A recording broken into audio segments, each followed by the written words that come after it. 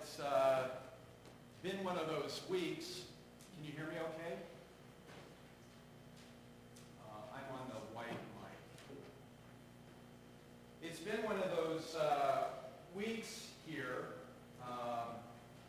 where as a preacher you feel something brewing and fermenting and you can't quite figure out exactly what it is.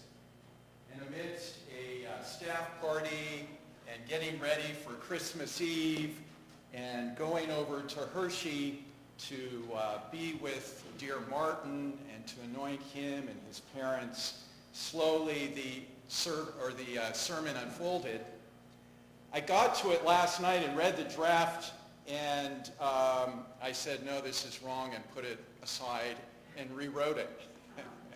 And I hope this is a little closer to what the Spirit was leading me to. So let's pray together.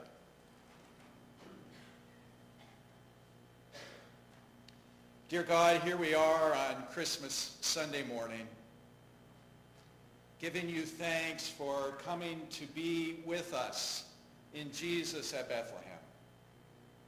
Love to the loveless shown.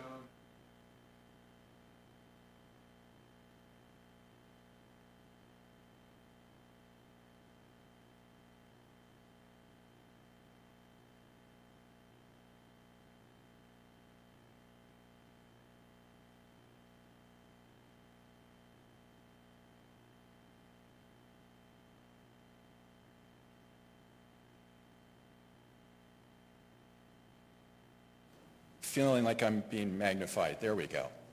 That's a little different. A few years back, I'm just going to turn this off because it's not on.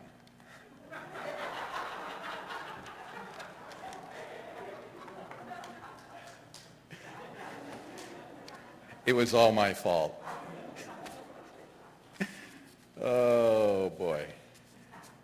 A few years back, the author Sarah Miles began her talk here in Lancaster by asking us a question.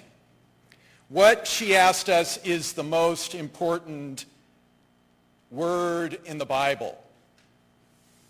And all of us started giving our answers: God, Jesus, love, peace. And then she gave us her response, a puny preposition, with. With, I think she said, with is the most important word in the Bible.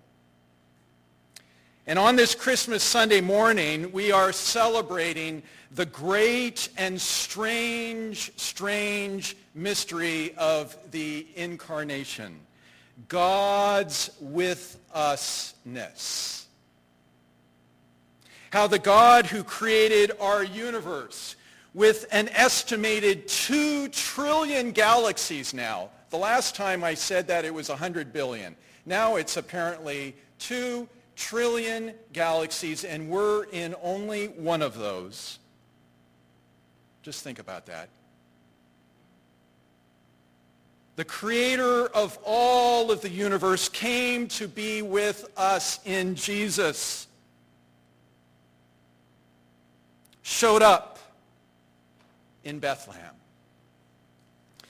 In Scripture, what is Jesus called but Emmanuel? Not God over us, not God to us, not God at us, but God with us. With us. And later in Romans, God for us. In her wonderful and posthumously published book, Wholehearted Faith, Rachel Held Evans, may she rest in peace, put it this way: the story of the Incarnation is almost impossible to believe. Amen? Let's be truthful. It's really almost impossible to believe. God shrinking down to the size of a zygote. Implanted in the soft lining of Mary's womb. God growing fingers and toes, God kicking and hiccuping in utero, God inching down the birth canal and entering this world covered in blood. Little Jesus crying out in hunger, little Jesus reaching out for his mother's breasts. And our God didn't wait around until we were all good enough and deserving enough to show up. Quite the opposite. The empire was just as cruel and brutal back then as it is today. Religion was just as dysfunctional. And all Mary and Joseph's family could do was sit around and bicker about politics, vaccinations, and wearing masks. They had their stuff too, without a doubt. So why did God come to be with us?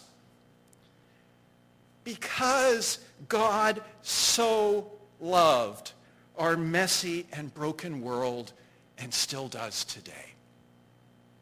In Jesus, God is saying, I see you. I love you. And I want to be with you. Period. Love to the loveless shown, that we might lovely be. The Bible sure begins to make a whole lot more sense when we finally read it for what it is, a love story.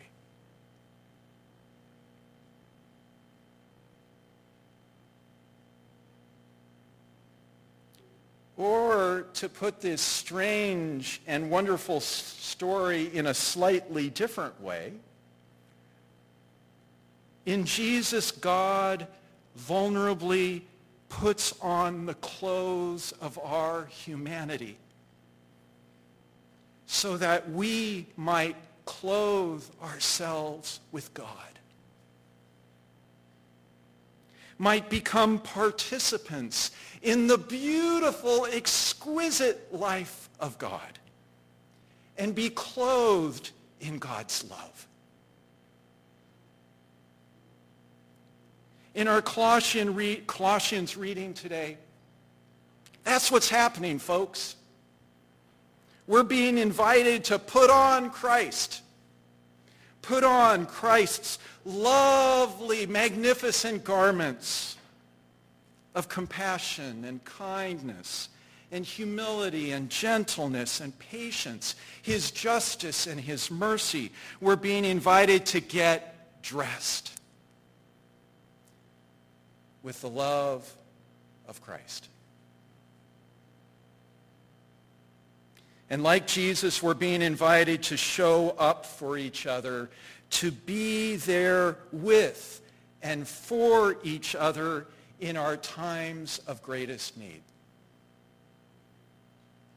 Sometimes that may mean driving all the way up to Vermont to pick up one of the households in our family, in our church. Remember that 5 years ago? Or maybe it means going over to Hershey Children's Hospital to anoint a family.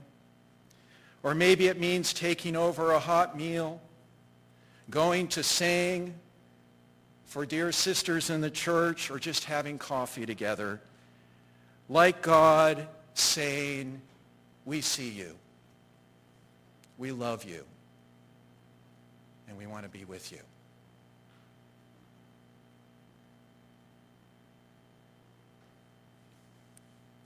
So like I do sometimes, let me close with a story that's been rocking my world and healing me along the way. This past week, I received one of those group emails, with big personal news that we sometimes get. And this one was from Carol Wise. Remember her? Our preacher and facilitator 2 months ago.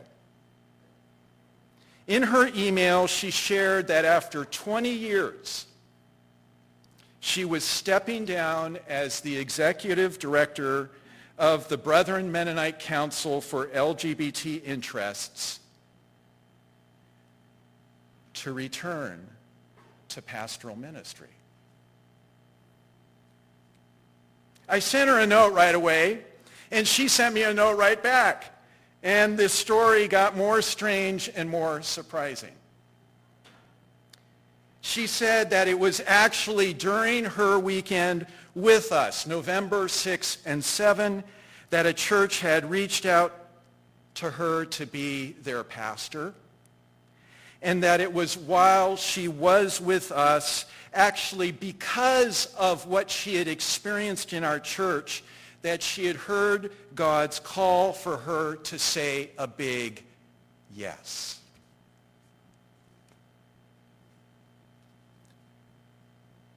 I was completely floored.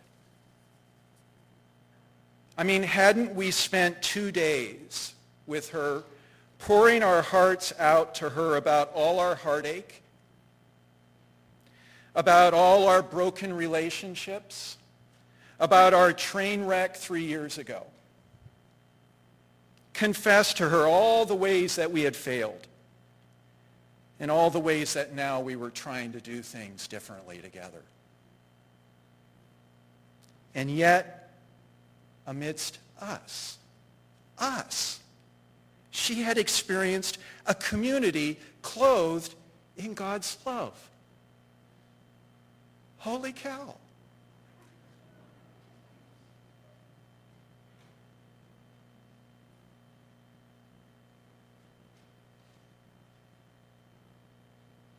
You know, we sometimes go to churches where all they can talk about is how wonderful they are,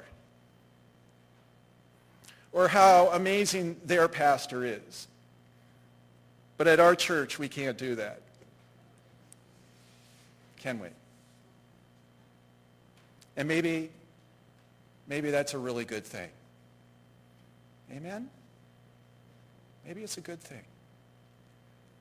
All we can talk about here at East Chestnut Street Mennonite Church is how wonderful God has been to us. That's our testimony. And how God's grace has been saving and healing us again and again, especially when we deserve it the least and need it the most. How God keeps on showing up for us in a million different ways.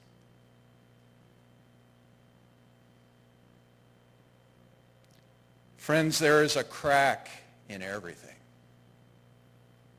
In our world, in this church, in you, and definitely in me. And that's exactly where God's love gets through. Merry Christmas. Amen.